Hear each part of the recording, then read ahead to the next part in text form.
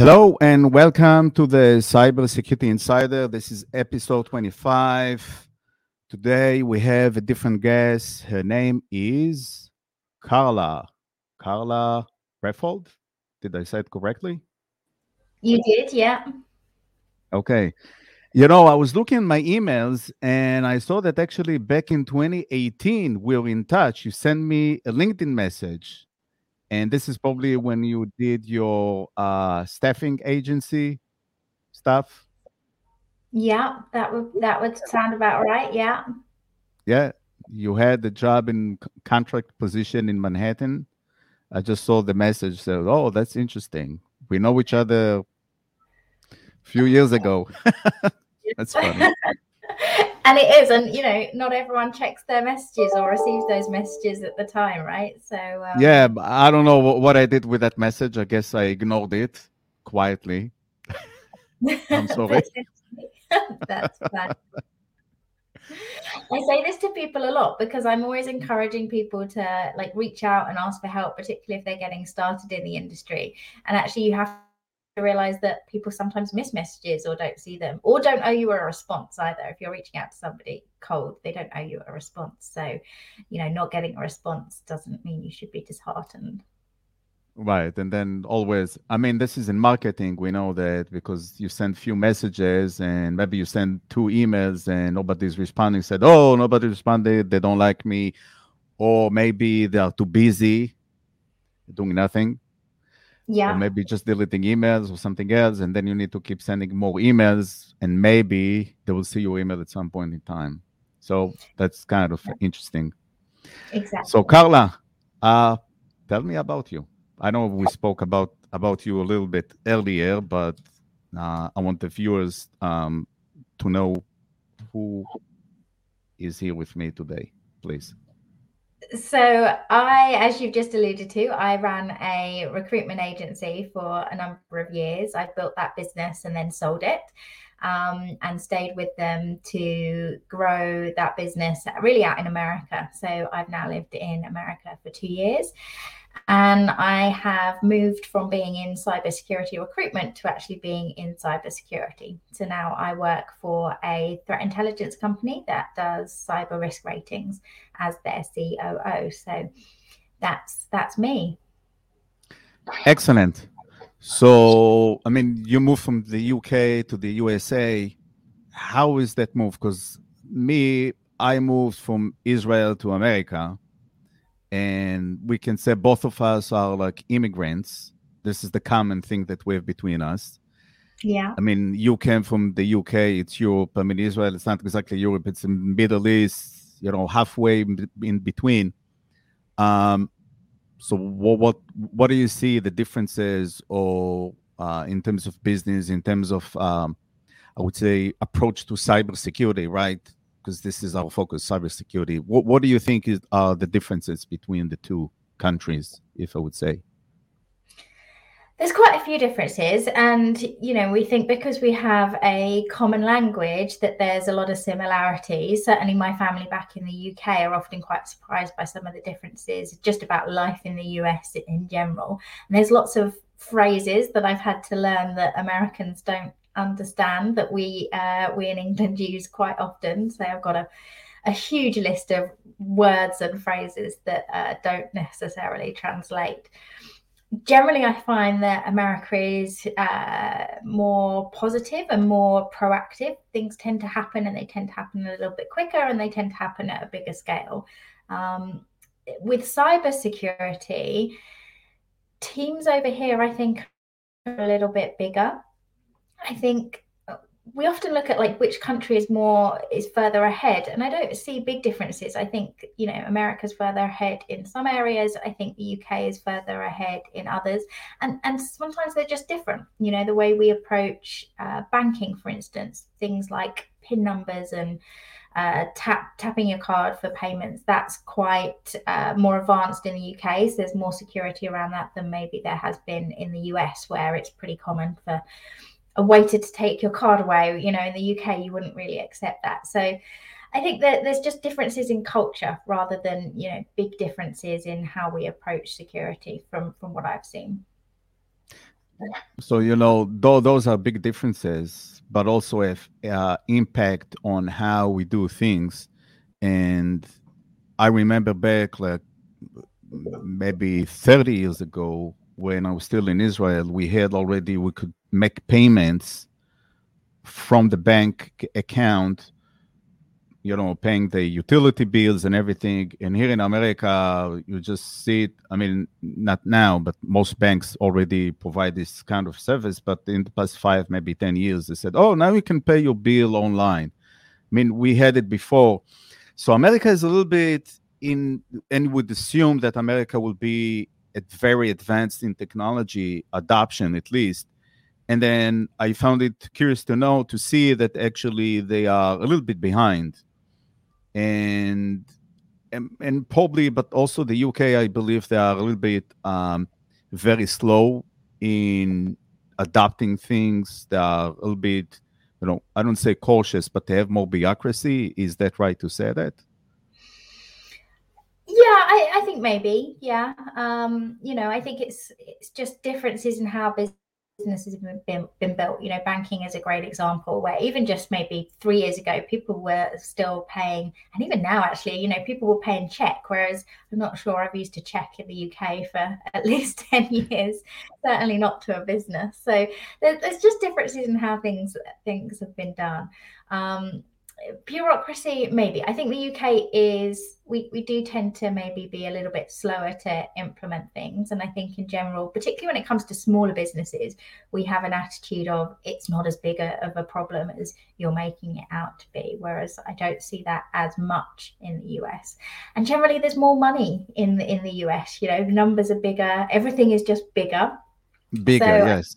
I Yes. think companies have more money to spend on their cybersecurity programs, which means they've implemented some of the more emerging tech and looking at emerging risks a little bit sooner, but not by a huge amount. I really think the UK has a lot of innovation. They have a lot of very cool startups doing some great things, and companies there are adopting those. So the difference isn't as big as I think we sometimes think it is. Okay. I remember that yesterday when we spoke about cybersecurity, you mentioned insurance. And I had another episode, I think 24, with Gordon Coyle. He's the insurance broker. We had like a depth of conversation about insurance, but you mentioned insurance. So I want to understand what's your perspective about insurance, why you mentioned insurance, with the intelligence suddenly, and then you mentioned insurance. Well, where are the connections here?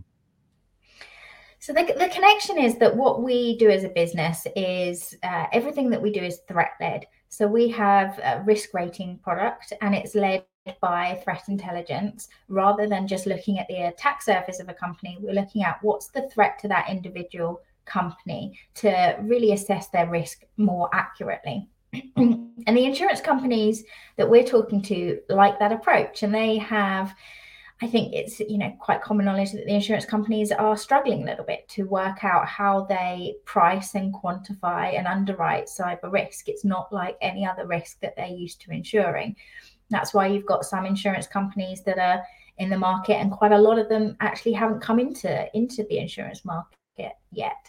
And I think there's just so much scope, and there will be so much change over the next couple of years when it comes to cyber insurance. There's a lot of wildly different opinions. A lot of people think insurers are perpetuating our ransomware problem by paying out when those claims come in, and then a lot of people feel like actually they need to pay out. And right now I'm probably in that camp that actually they probably need to pay out, and that's probably the best way forward. But there's so many wildly different opinions, and I think there's so much evolution to happen in the cyber insurance space that it's a really interesting area to watch.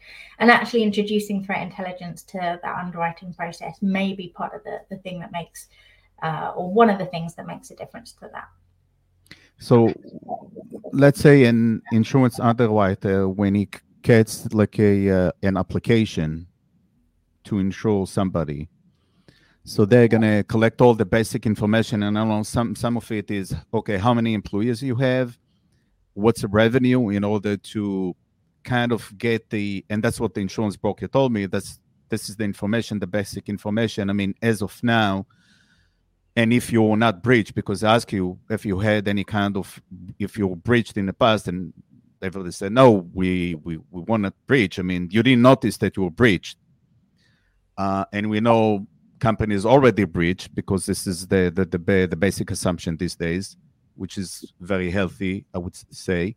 And they come and they say, okay, did you have those? Were you breached? What the size? And this is how they figured out the risk and the risk score. And this is what you do, right? You told me that you're building a risk score based on intelligence. Now, would they, when they do that, so now they'll get the feed from your company about that specific business, how you can take the information about the specific company and correlate it with that specific company? How are you going to go about it? So what we do is we look at that company. We'll look at, it starts with a URL and anything associated to them. And we're looking not just at what the attack surface is of that company, so using passive scanning to work out what vulnerabilities they have, what email security they have in place, those sort of things. But we're also looking at that company, the industry they're in, the countries they're operating in. We're looking at deep and dark web mentions about that company, the technology that they're using.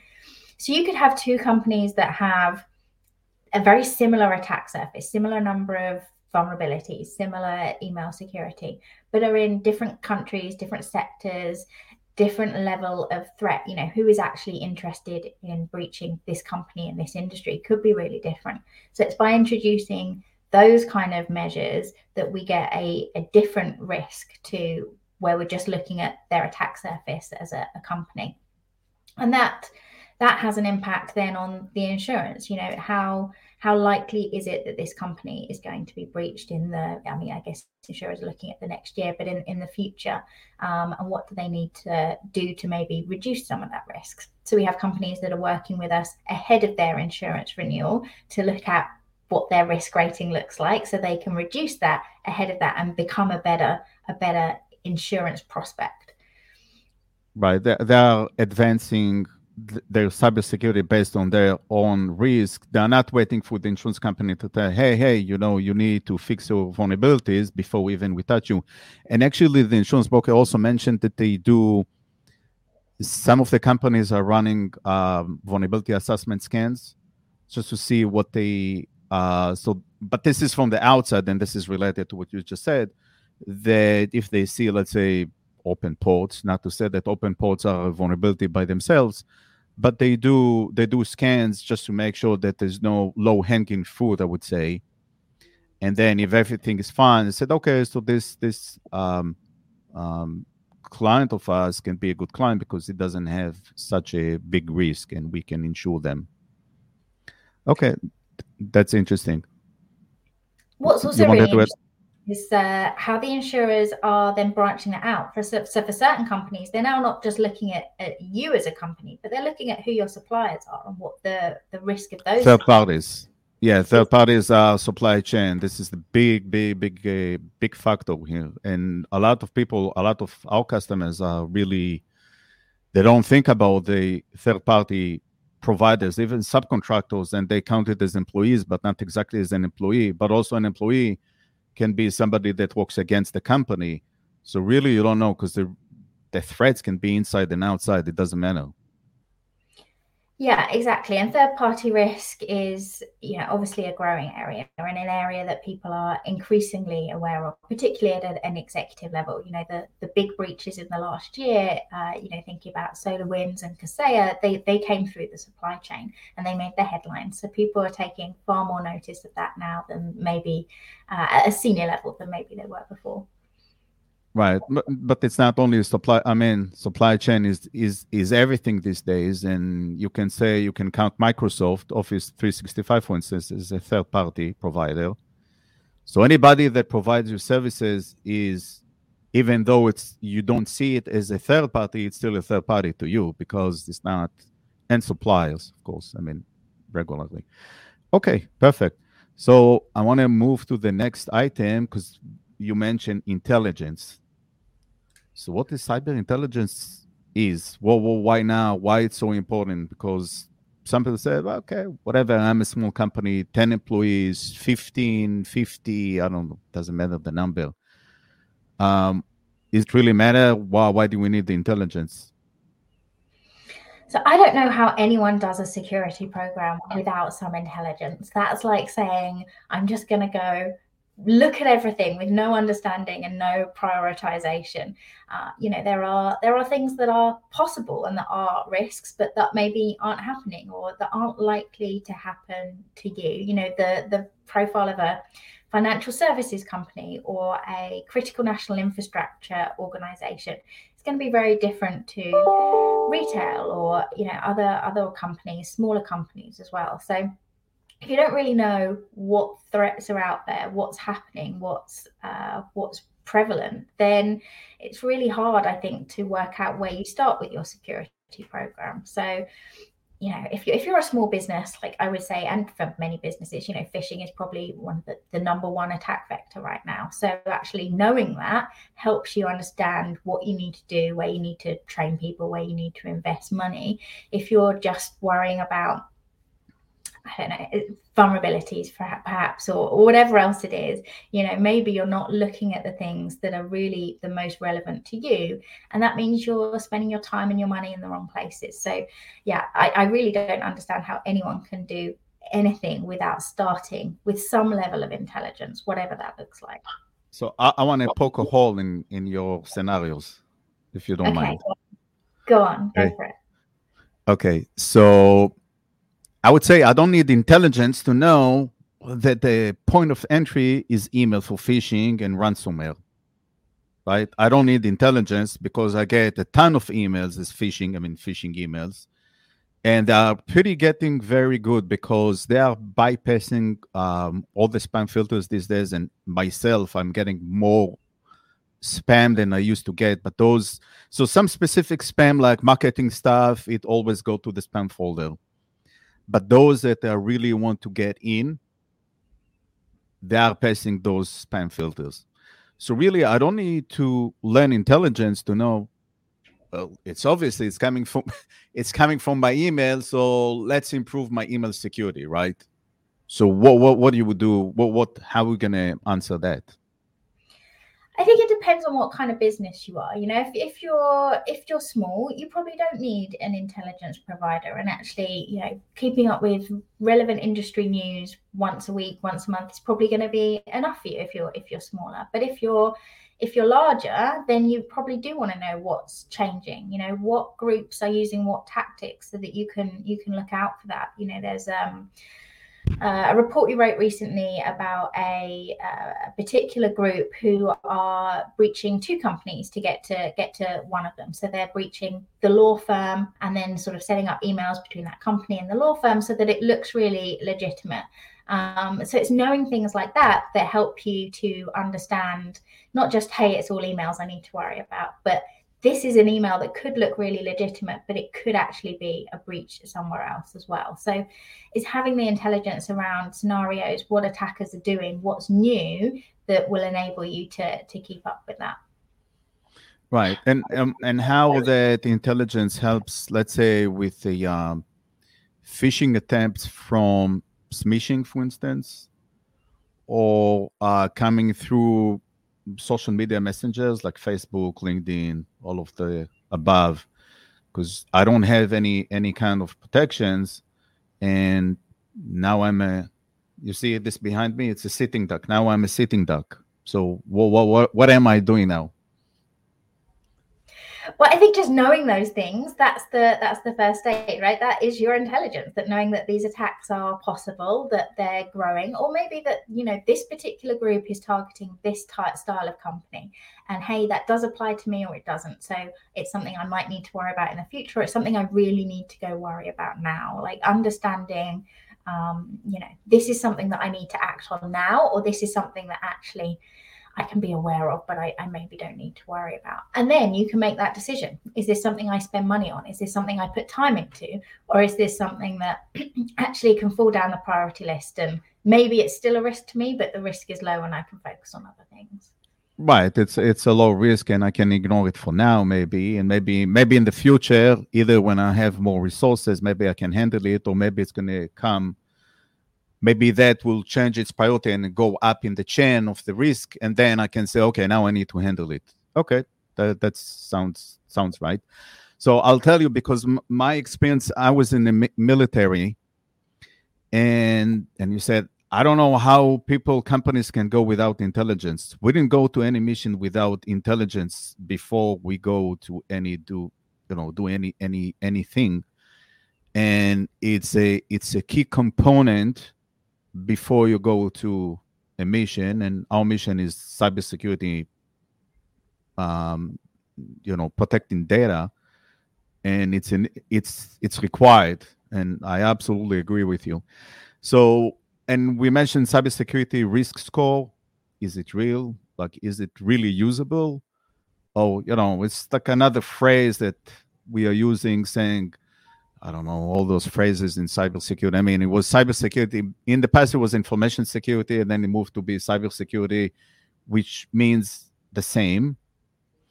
But what does it mean? How you combine, how you build the risk score, and how it's been done? I have a number, okay, or maybe I have a ladder, maybe, and then you go based on, let's say, from 0 to 10.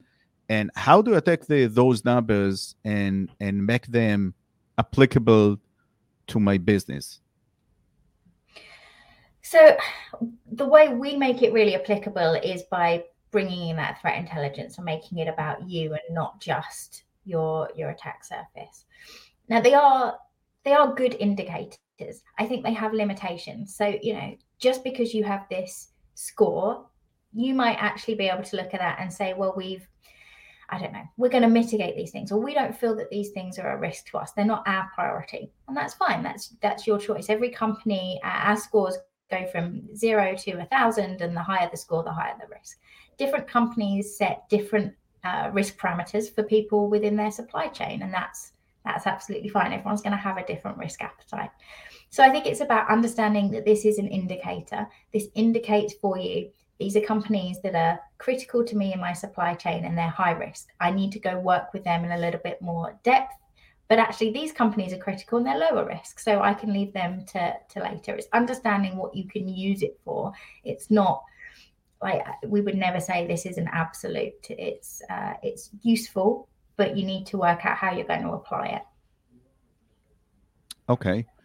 So it's more, so you give the companies, your client, I would say, probably it's insurers, and you give them the information, say, here, Mr. Customer, this is the report for this, for to do an underwriting, or this is how you should do it.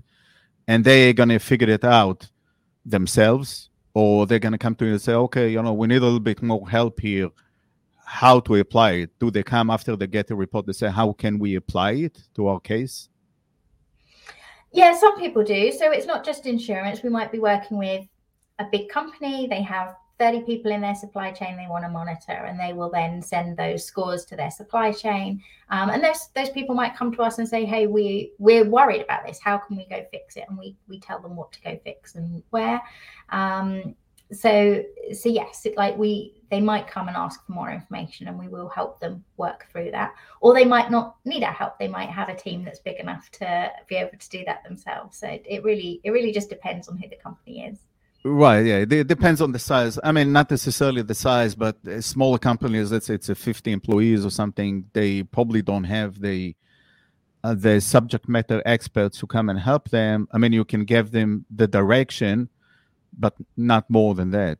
Like, is it out of your scope, or you can say, okay, if you don't have the expertise, we can come and help you with that as well, or no? Generally, the mitigation we would pass on to a partner organization to go in and actually, what they don't have the people to do. We don't go in and mitigate whatever their risk is for them. We don't do patching or anything like that. So yeah, we would pass them on to someone else if they don't have that capability. I see. Okay. All right. Anything that you would like to add? So we almost coming to our end of this session. So in closing, what do you have to say? So I think that these, scores, cyber insurance, these are all things that, particularly supply chain, these are risks that everyone is going to be really focusing on this year. I think they're the big issues within cybersecurity. So I think it is about understanding, what you need to be focusing on, really understanding how you prioritize your risks and understanding how you can use that and how you can use that to communicate as well. If we're looking at getting kind of that board level involvement, how can you use something like a risk rating to go and help you with that engagement? I see. And I had another question to ask you, and it blew my mind. Oh, I know. It's funny. So besides all those things, what do you expect? Like, what do you have like a vision about what should come next? Maybe what companies should look for? I mean, to say in the next 5 years, I think it's too far. I think next year, this year, like in the next 12 months, what should they do in order to either start their cybersecurity program, and what they should look for? Like, what should they do? I think companies that maybe haven't started, really go focusing on basic things, basic things that are easy, put in multi-factor authentication on things that are important to you.